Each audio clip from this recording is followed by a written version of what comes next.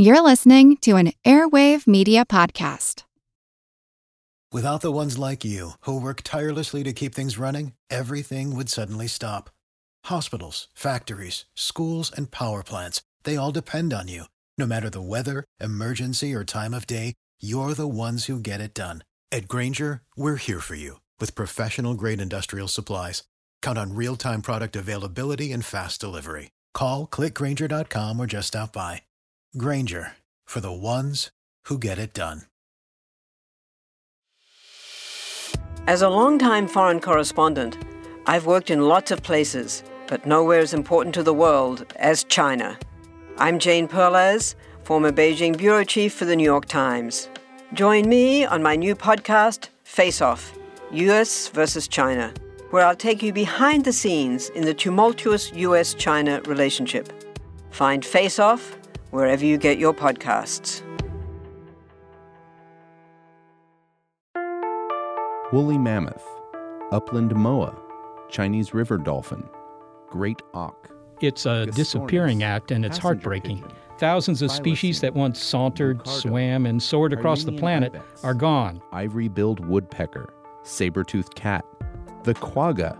Creatures that were majestic, beautiful, ordinary, quirky. There's the shy, nearly blind Chinese river dolphin that plied the Yangtze River until, well, about a decade ago. The flightless white-stomached great auk, kind of large penguin that lived along the shores of the North Atlantic, driven to extinction just before the American Civil War. Nendo tube-nosed fruit bat, lesser mascarene flying fox, Balearic Islands cave goat. Species vanish for a variety of reasons, some due to natural forces, ice ages, meteor impacts, an uptick in predation, and some as a direct result of the overzealous hunting habits and environmental influences of Homo sapiens. For whatever reasons, the curtain has come down on these creatures. We know them now only through photos, drawings, or their bones stacked up in our museums. Extinction, as we know, is forever. Or so we thought. You can take cells from a woolly mammoth, they're dead cells, but there's DNA in them. And you can, and people have, sequenced that DNA. That's when it gets exciting. Could the tools of science reverse time's arrow? Could we once again mingle with mastodons and dance with dodos? Could it be, as William Faulkner wrote, that the past isn't dead? It isn't even past. I'm Seth Shostak. I'm Molly Bentley. It's the ultimate round-trip ticket. De-Extinction on Big Picture Science. Okay, we don't know what a woolly mammoth sounds like. We don't have a woolly mammoth.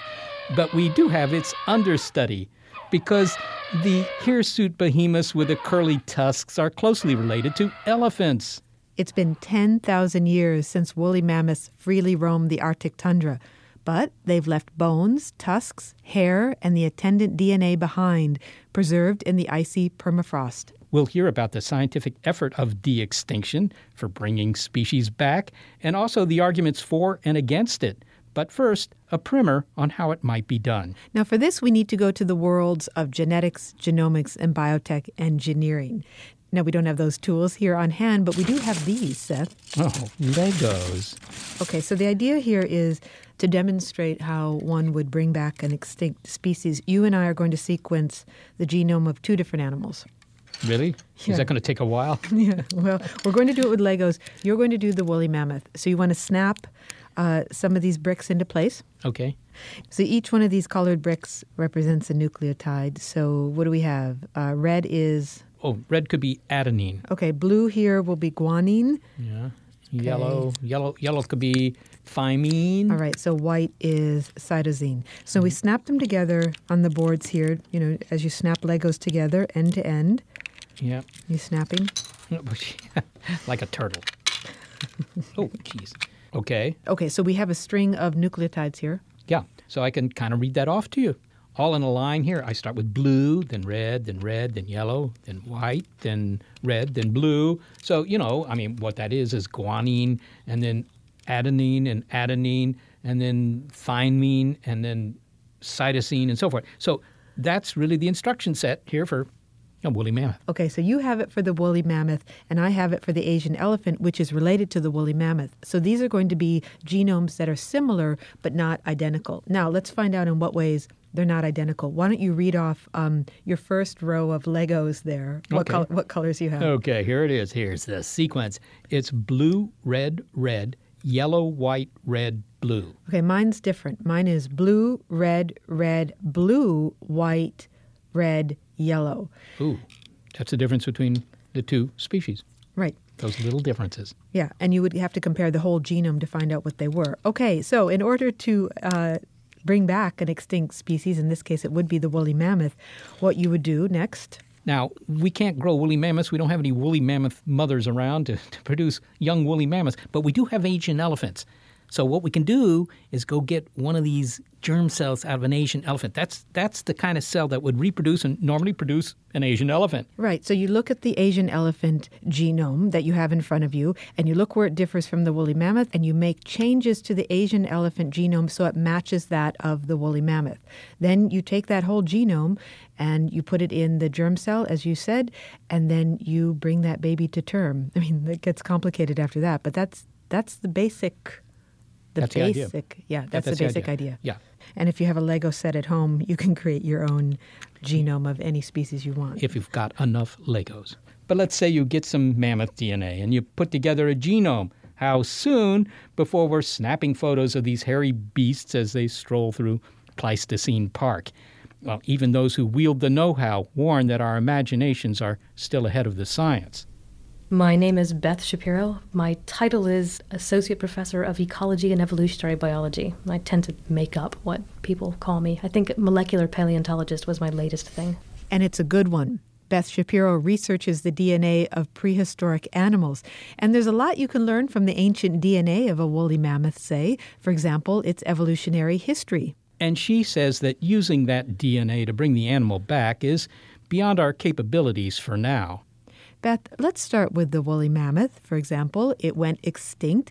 Do we know what the human role was in its disappearance? I'd say that we're still trying to figure that out. What it looks like when we look now at several different species, some that went extinct and some that didn't go extinct during the end of the Pleistocene, the early Holocene. That's somewhere between maybe 15 and 5,000 years ago. What was happening with these guys, with these different populations throughout the Pleistocene interval? And for this, you have to keep in mind that the last 2 million years or so were dramatic oscillations between ice ages, cold ice ages, and warmer interglacial periods, like the period we're in today. And during these oscillations, you had different communities of animals that were adapted either to the ice ages or to the interglacial periods. And mammoth and horses and bison, these things used to be tremendously abundant in Alaska and Siberia during the last ice age, and it was only during the interval where it started to warm up that they started to do more poorly, and we see that their populations were decreasing in size. So if you can think back further than this most recent oscillation between an ice age and an interglacial period, what we have is the same thing happening. And if we could get DNA from these earlier periods, and we can't yet, but we're trying, we're getting better at this, what we'd probably see are, when it's cold, their populations are big, and when it's warm, their populations are small.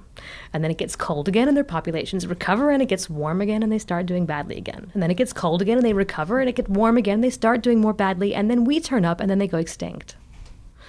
So it's hard for me really to disentangle that, yes, certainly these major patterns that we're seeing are being driven by climate, but there's only one of these oscillations that they didn't make it through, and that's the most recent one. And the difference between the most recent oscillation and the previous ones is that humans were around. When we talk about the condition of DNA, do you have good DNA from mammoths? I mean, it's cold, and I would assume that the DNA has been preserved, but just how well preserved? Great DNA from mammoths. Wonderful DNA from mammoths. It's so much better than any DNA that we can get from things that are preserved in temperate environments or cave sites. It's great. Have you collected it yourself, personally? Yes, I've collected lots of DNA from lots of different things, yes. I know, but it's not an ordinary thing to do to collect mammoth DNA. How do you do it? Where do you go, and then how do you actually get the DNA? Well, there's a lot of bones that are held in museum collections, that people have collected over the last century or so. We also go out into the Arctic, and we will either walk along riverbanks, and every year during the spring thaw, the rivers up in the Arctic get very high and very powerful. And what they'll do is they'll tear through the permafrost as they're coming around one quarter and deposit all the stuff that was in that frozen dirt on the next riverbank. And so after the spring flush, we'll walk through with our canoes and boats and just pick up the pieces of bones that we find on the riverbanks. Could we bring back an animal such as the woolly mammoth? I mean, this idea of bringing back extinct species, could it really happen? Could it or should it? The answer to could it is no, not today. We can't do that today. Tomorrow? Tomorrow, probably not still. Within the next couple of decades, maybe. There are some huge technical challenges that we'll need to overcome in one way or another before we can actually do that. The only way that we know how to clone things, for example, is if we have an intact nucleus, and we're never ever going to find an intact nucleus of something that's extinct. As soon as an animal dies, its DNA begins to get broken down. It's broken down by enzymes within the cell, by the decay process, by ultraviolet radiation, by water and oxygen. All these things will gradually chop up those long fragments of DNA that make up our genome into smaller and smaller pieces until eventually, and in the permafrost, this also eventuality is only a couple 100,000 years probably, until eventually it's all gone. Would you say that there's a movement, or how would you characterize the movement that's been called de-extinction? Some people believe that this will happen. We can bring back some of these animals, and some say that we can't, and this is getting away from the question of whether or not we should. How would you just describe this field now? I'm not sure that I would even call it a field yet. I think it's people who are interested in the technology and the ideas, who want to come together and have an informed discussion about something that probably will happen eventually in the future, and really let everyone get their ideas and fears and worries out in the open before it happens. And I appreciate that about it. I've been kind of drawn into it because I work on ancient DNA, I work on some of these things, but my end goal is not personally to bring an extinct species back to life, and that can bring us back to should we rather than could we. But I think that as we discuss it, we're going to learn a lot more, not only about the technology that we need to do this, but also about the ethics associated with such a question, and it really brings people together from all sorts of disparate disciplines. Well, you were talking about the fragility of DNA, of ancient DNA, so I would assume that the animals that people are considering for return would be animals that have disappeared recently. The further back you go, the harder it is, I would guess, to extract that DNA and do anything useful with it. Well, there are a lot of different criteria that people have suggested should go into choosing species that should be considered for de-extinction. And one of them, obviously, is the ease with which we can collect genomic data. There is a place in San Diego called the Frozen Zoo that Ollie Ryder has been running, and they are collecting and freezing good quality intact cells from things that are on the verge of extinction. And given the technology that we have now, that is the most promising method for bringing something back. But of course, you have to get these cells before it's actually extinct. Once something is extinct, you're in a world of hurt, really. If it is a mammoth, then that's good because it's cold and the DNA is going to be in good condition. If it's something that went extinct last week and it's a warm place, it could mean that your DNA is already in worse condition than our best preserved mammoth. So it's hard. But there are other problems with a mammoth. Mammoths are big, and you need to come up with a place to put a developing baby mammoth once you've magically been able to piece together a genome and magically been able to get that into a nucleus and magically gotten that to start replicating and doing its thing. You'd have to put that developing thing inside some maternal host. And in this case, it would probably be an elephant, but elephants are much smaller than mammoths, and so the process of development of a mammoth inside an elephant could actually be devastating to the mother elephant. And you choose them because they're related. Because they're related, because their genomes are going to be very similar. But that also brings up another potential problem, and that's that many of the differences between a mammoth and an elephant are likely to be in the timing and amount of expression of different genes, where the DNA sequence themselves might be identical, but the difference really could be due to how much of that gene is expressed as protein and when during the developmental stage. And much of that could actually be signaled and determined by the mother rather than the embryo itself. And so that, again, is a problem that we'll have to think about and learn more about developmental biology in order to be able to understand and fix as we go through this process. Speaking of DNA damage, or what condition is mammoth DNA in? I mean, you don't have the whole genome. You have part of a genome, and there are a lot of holes in it. And is it contaminated in any way? We probably do have whole genomes, but in tiny fragments that we would somehow need to be able to piece together. So the DNA, once the animal dies, just starts to degrade. It starts to break down into smaller and smaller fragments. And the samples do get contaminated. It's kind of a contamination. So the bone is sitting in the dirt, and the bone is going to be colonized by bacteria that live in the dirt. And so when we extract DNA from a piece of bone that we've chopped up, take a little bit of a fragment out of, we'll extract DNA, and we'll see that maybe in a well-preserved specimen, about 60% of what we get back, this is a great preserved specimen, is actually mammoth DNA or maps to mammoth or the elephant genome, whereas the rest of it is just going to be stuff we're not interested in. It'll be environmental bacteria, maybe our DNA from touching the bone while we were doing the DNA extraction. We can pull that apart and figure out which bits are mammoth and which bits aren't. And so that's what we've got left. Well, can you figure out which bits make a mammoth a mammoth? I mean, if a mammoth is related to an elephant, they're going to have some common genes, and then there'll be some that are uniquely mammoth. And what are they, and how do you know what makes a woolly mammoth a woolly mammoth? That's a great question, and is one of the things that we're going to learn as we try to do this. One of the problems there is exactly that. So when we get these little fragments of DNA, the only way that we know that it's a mammoth compared to a human or a piece of microbe is that we have to compare it to all the DNA sequences that have ever been published from stuff. And we say, so what is this the closest match to? And if it comes up that the closest match is an elephant, then we know it's probably a mammoth. So really what we're identifying are all the bits that are most like an elephant, and what we're interested in are those bits that are distinguishing it from an elephant. So therein you have yet another problem in this whole process. Beth Shapiro, thank you so much for speaking with us. Thank you. Beth Shapiro is an ecologist and evolutionary biologist at the University of California, Santa Cruz.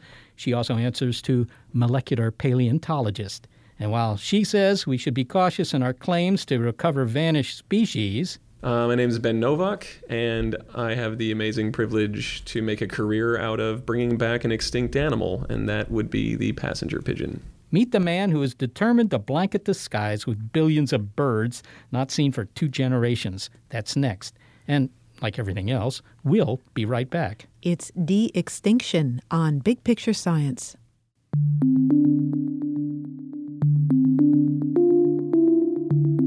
While traveling along the Ohio River, James Audubon witnessed a flock of passenger pigeons, and he wrote, "The light of noonday was obscured as by an eclipse."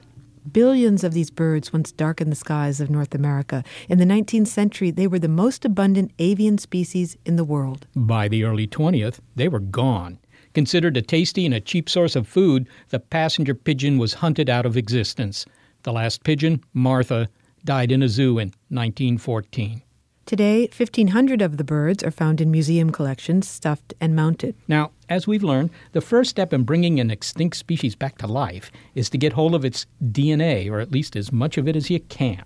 We have about 70 passenger pigeons in our collection. We're extracting DNA from each of those, and we're going to try to identify the best preserved from among those, and then use that one or those few as targets to try to begin to assemble a passenger pigeon genome. And bringing a vanished species back aside, there's a lot to be learned from an extinct species from that DNA, such as the effect of environmental changes on diversity, which is Beth Shapiro's interest.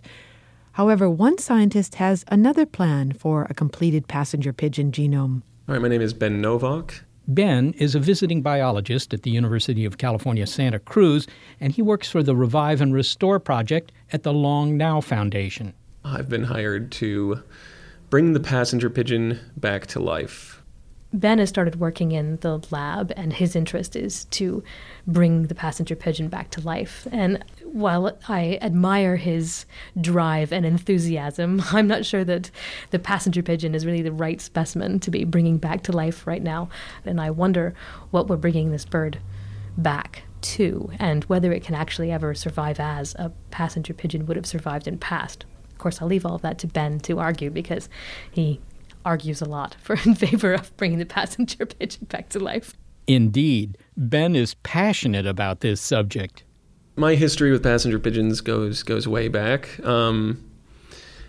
I was in junior high when I discovered the story of the passenger pigeon, and it, from then on all the way into my university years, there was a high affinity to just the grandeur of the story, these billions to none so quickly, and really the birds, just when I see them in collections, which is one of the privileges of my work, that's what I love. I love going and actually seeing the birds. They're just beautiful. Describe it. Can you describe it? We do not have one in front of us right here, but I bet it's etched in your memory. Oh, they're severely etched. Multiple specimens are etched in my memory. The passenger pigeon is very different from your street pigeon that you see, and that's the first cultural inhibition I encounter when I tell people I'm going to bring back the passenger pigeon. Is they immediately think of rock pigeons filling your streets and pooping on your cars. Very different bird. A passenger pigeon it's about the same size as a street pigeon, but you want to picture its body shape more like a mourning dove. So it's this very long, slender, elegant dove-shaped tail, very swift wings, a more regal neck, and just a swifter body. It has a larger breast in proportion to the body because it's a far superior speed flyer than the rock pigeon.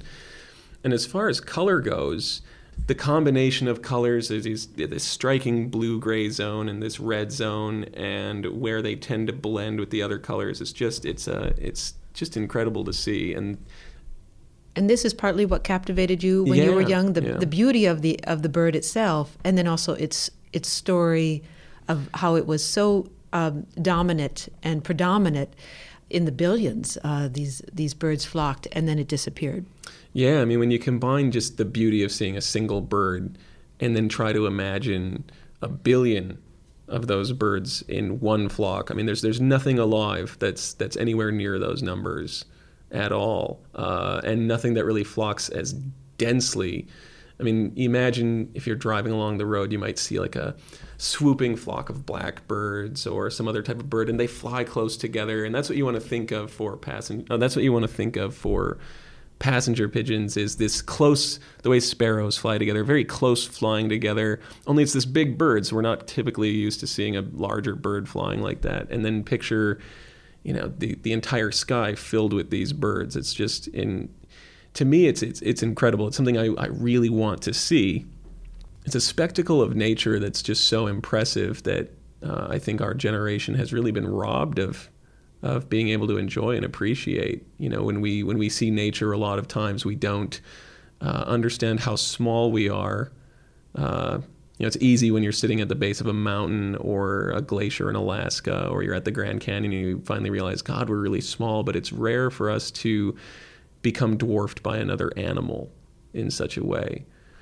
So where are you right now? You have an incomplete genome of the passenger pigeon, and how do you go from that, where you are now, to actually the live bird? Well, so the next step, of course, is just completing the genome. And then it comes down to scrutinizing the passenger pigeon genome compared to its living relative, the band-tailed pigeon.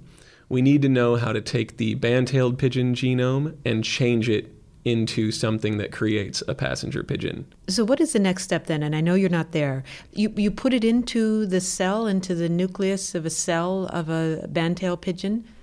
Yeah, that's essentially the idea. We can't take the DNA from the museum specimens and do that with, because it's so degraded and in bad shape, but we can resynthesize, actually build the passenger pigeon DNA code from scratch, and then introduce that into the band-tailed pigeon genomes. Using nucleotides and so forth. Yep. And these synthetic pieces built from nucleotides that match the passenger pigeon code can be guided into the area of the band-tailed pigeon genome where they go by something called CRISPR technology. And essentially what it does is it swaps out the band-tailed pigeon code at that spot for the passenger pigeon code.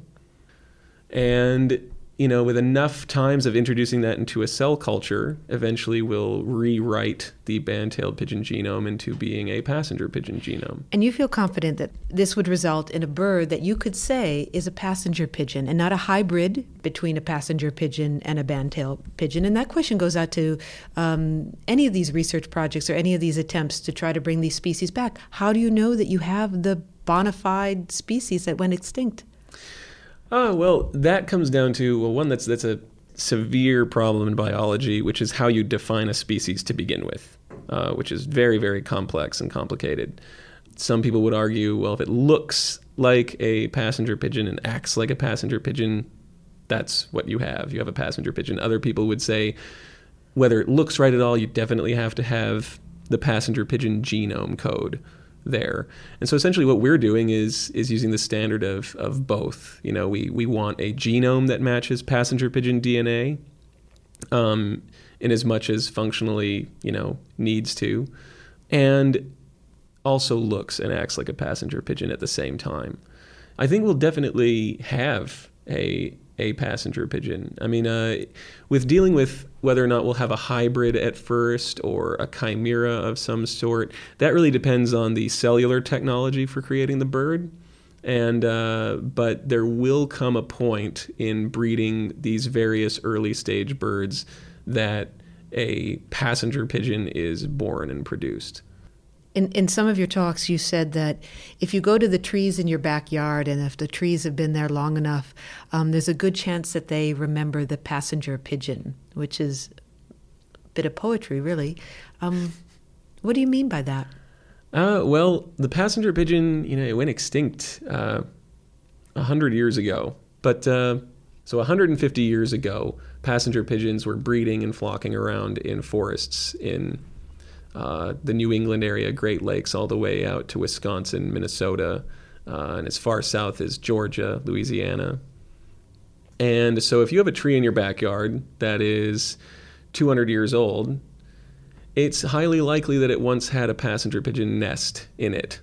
It's likely that maybe you even might have a few passenger pigeon bones just a few inches under the ground in your backyard from some juvenile that didn't make it or from some bird that was shot and, wasn't big enough for market or something like that. And I think that gives us it's a very different scope than thinking about mammoths or titanotheres or dinosaurs or something that's been long dead, because there is this kind of leftover intimacy from an animal that went extinct very recently. Ben Novak, thank you so much for speaking with us. Thank you.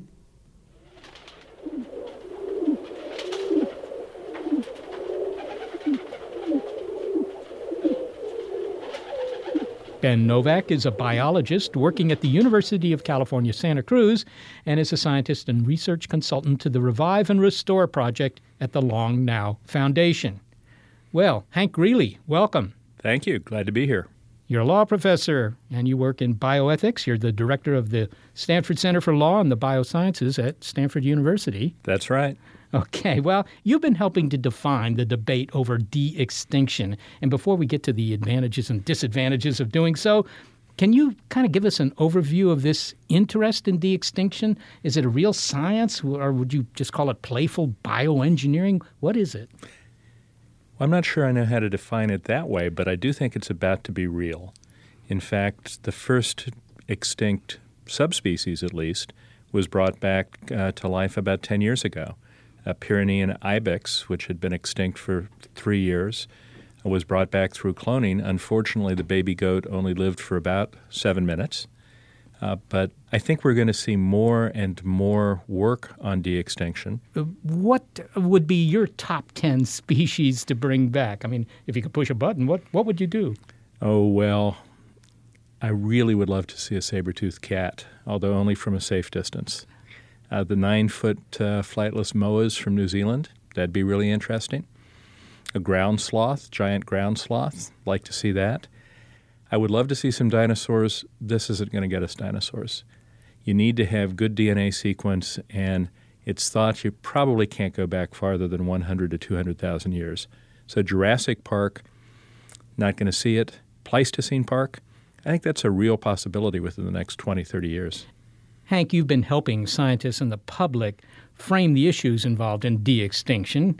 At least one of your talks was entitled Hubris or Hope. That title could apply to a lot of subjects, I think. But let's begin with the concerns that you're raising there. What are the big questions raised by bringing back a saber-toothed tiger, for example, or a passenger pigeon? Probably the most important risk, at least tangible risk, is environmental. You bring back a species. The species was here in this environment before, let's say the passenger pigeon, but the environment that species was in has changed. Humans have changed every environment. And so a passenger pigeon in the environment in eastern North America in 1700 was really a different thing than a passenger pigeon in 2020 would be, and it could be a pest. I can imagine. In the case of the passenger pigeon, I mean, pigeons in general, the pigeons we have are considered pests. Would they just add to the pest index, or would they maybe displace those pesty pigeons we now have? And those are the sorts of things you'd have to think about. There were 3 to 5 billion passenger pigeons in North America just 200 years ago. It would take them 3 days to cross the sky. I was born in Columbus, Ohio. In 1857, a pigeon flock crossed Columbus. That was before I was born there. And left everything in town covered in an inch worth of pigeon guano. Today's citizens of Columbus probably wouldn't be very happy about that. So you have to worry about the environmental consequences because, in a sense, they're just like any other alien species. It's a little odd to call them alien because they used to be here, but the here where they used to be isn't the here that's now. It kind of reminds me of the introduced species in Australia. That's right, the rabbits, for example, or all the damage that rats and cats have done on various islands around the world.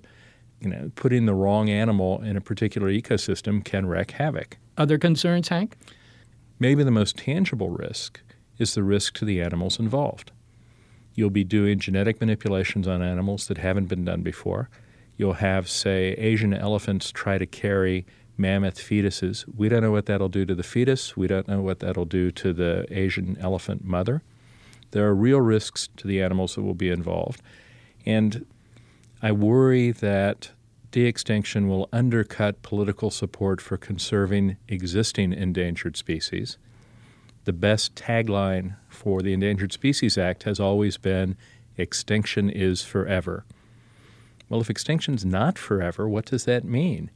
If the guy who wants to develop a golf course that's going to take out the last of the endangered devil's hole pupfish says, okay, here's $1 million, you can bring the pupfish back sometime in the future, what are the political consequences of that going to be? What about concerns that are more, philosophical? There is a concern that I have difficulty getting my head around, but it seems to have a lot of visceral appeal. It's the sense that this somehow is deeply unnatural. Sometimes people think that, the animal's extinct for some good reason. It's extinct because God wanted it extinct, or it's extinct because Darwin wanted it extinct, or natural selection wanted it extinct. And it's wrong, it's playing improperly with nature to try to bring it back. That one doesn't make a lot of sense to me in general. I don't think natural selection is a normative thing. You get lucky, you don't get lucky, you go extinct, you stay alive. The world that we see today, the biological world we see today, isn't the best of all possible worlds. It's a result of chance. If it hadn't been for that big comet or asteroid 66 million years ago, we wouldn't be here at all. It would still be dinosaurs, most likely. And the argument seems to me particularly bad when we know why the passenger pigeon went extinct. It was men with guns. Well, if God wanted those men with guns to cause the passenger pigeon to go extinct, maybe God wants men and women in laboratories to cause it to become de-extinct. This naturalness argument, I think, does have a lot of visceral appeal. To me, it doesn't make a lot of sense. Yeah, it sounds like it's very dependent on the particulars of any given case. Laying out these concerns, Hank, have you found as a bioethicist that science ever listens to these kinds of concerns before it marches on? I mean, it seems that the research involved in de-extinction is simply going to go ahead, and this is just human nature, and it always has been.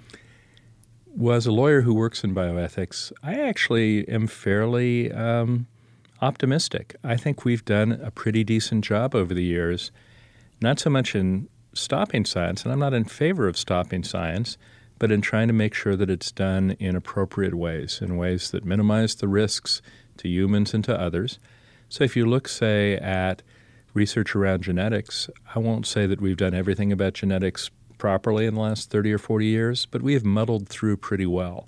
And I think part of that is because we've had lots of people thinking in advance, what are the issues, what could go wrong, what kinds of steps could we take to do things like protect people from health insurance discrimination or employment discrimination. So I don't view myself or most people working in bioethics as enemies of science. I love science. I just think we need to be careful to try to make sure it goes forward in prudent ways. Okay. Well, you've laid out the caveats. If you were sitting in a bar talking to some guy next to you about why we should do this, why de-extinction would be really neat, because he's probably thinking of bringing back Tyrannosaurus Rex or something like that, and we're not talking about that, what would you say? What are the good reasons for doing this? Well, I have to say, I think the best reason to do it doesn't get talked about much in the literature of weighing balances, weighing pluses and minuses, but I think this would be really cool. Now, there's a fancier way to say that. It could produce a sense of awe or a sense of wonder. In cost-benefit analysis, we don't take that into account very much. I think we should. Much of our lives are spent trying to find those moments of wonder or awe or cool. One of the possible risks of de-extinction are risks to the environment, but one of the possible benefits of de-extinction are benefits to the environment.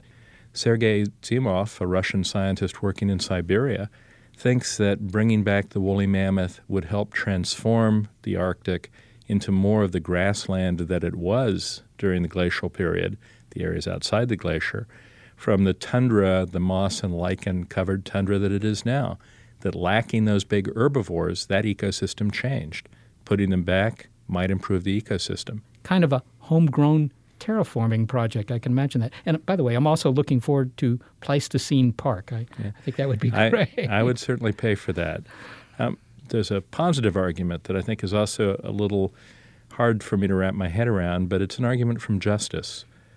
It's an argument particularly with the species that we clearly have driven extinct. We killed them.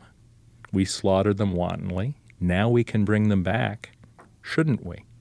Do we have an obligation to bring back species that we caused the extinction of, either to eat, like the passenger pigeon or the dodo, or because we thought they were predators or pests, because they were eating our sheep, like the Tasmanian thylacine, the Tasmanian tiger? That has some appeal to me. It's a little difficult, though, to see who you owe the duty to. Do you owe the duty to an extinct species? And after all, you're not going to bring back the animals you killed, and we aren't the people who killed them.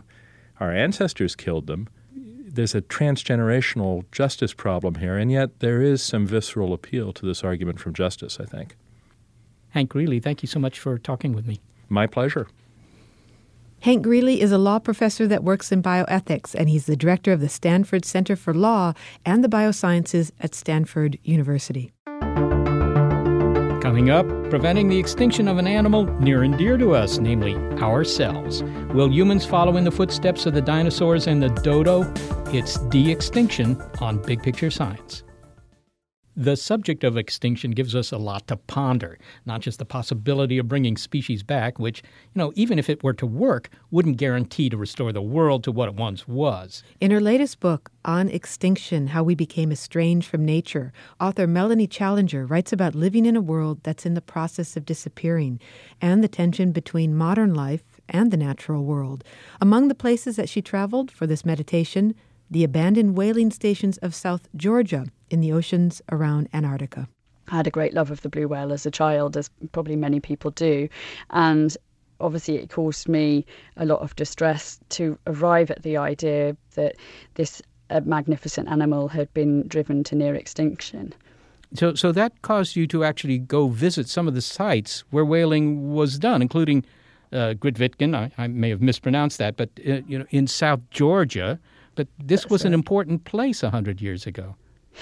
The whaling industry is an incredibly useful historical industry. There is some whaling still, but it's largely commercially extinct. And the reason it's so interesting is it's like a time capsule. It just literally, you can see a boom and bust industry just there in the records. And Grytviken, up until sort of really just about a little while after the Second World War, was a very lucrative industry. And this remote place, this kind of wild, remote, largely uninhabited sub-Antarctic island, was home to a thriving oil industry, whaling industry. And all that's left now are vast rusting ruins. And they are gigantic because they're built to the proportion of the largest animal that we have that has ever lived on the earth. It's just giant platforms that the carcasses were winched onto, and vast vats, oil vats, circular rusting structures against the snow. And it staggers. You can't but be staggered by them, and it does stop you in your tracks and make you really consider what it is that we're capable of doing. But isn't there, sort of a strong encouragement to exploit, or at least there historically has been a strong encouragement to exploit what other animal life, plant life for that matter, we find here? Because even the Bible says, this is your dominion. Humans have dominion over all this, and I think most people interpret that to mean, well, doggone it, we're just going to use them to either eat them or use them for lighting our lamps or whatever. Yeah, I mean, we're always going to need to exploit our environment. We're an animal, and that's not only necessary, although we're getting very good at inventing things for ourselves, but you still got to use what you got in your environment. That's a natural thing. What's interesting about the whaling industry, though, is that it shows you what can cause innovation and why we can get into the kind of mess that we're in now. Because one of the things that happened with the whaling industry was that as the animals grew scarcer and scarcer, they're long-lived species, and once you get a very immature species, immature population, you can tell that it's being overexploited. So the whaling population plummeted. They were taking hundreds of thousands out of the water, and they couldn't get back to their ordinary levels.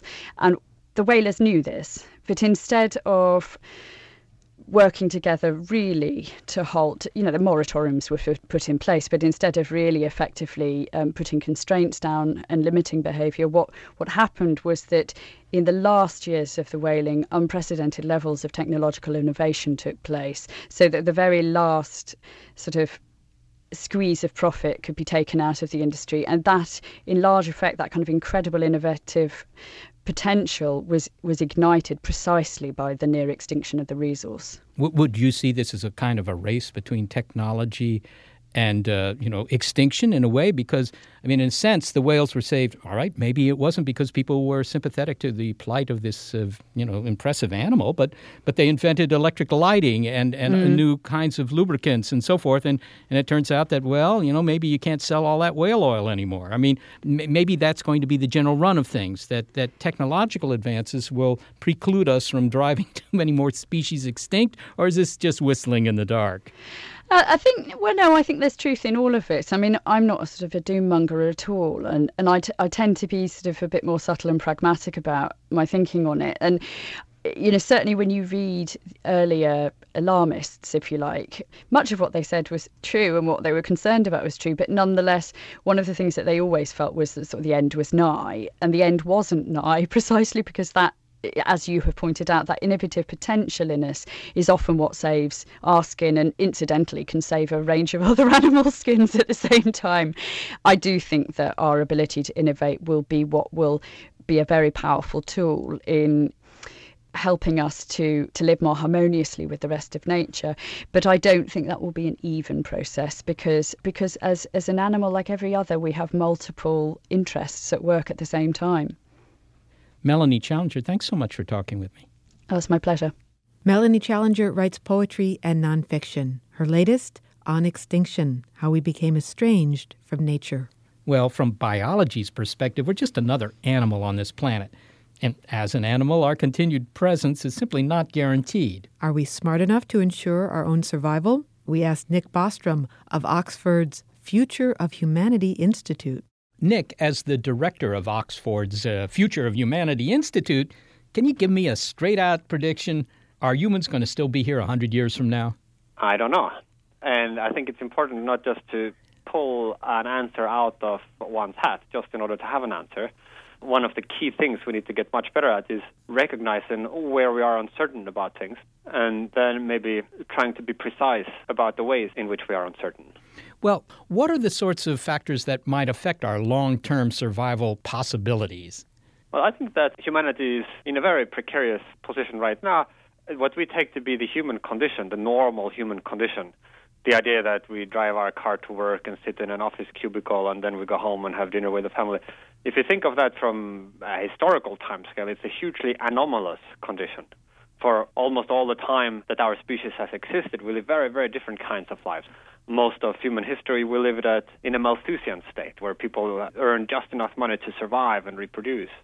And I think going forward, we're not going to see this condition lasting for very much longer in historical or ecological timescales. But I think that we might transition out of it. And there are sort of two directions. We could either, as it were, transition out of it upwards by becoming something more than human, maybe developing mature technology, colonizing space and all of that, or downwards by becoming extinct. And I think both of those are real possibilities.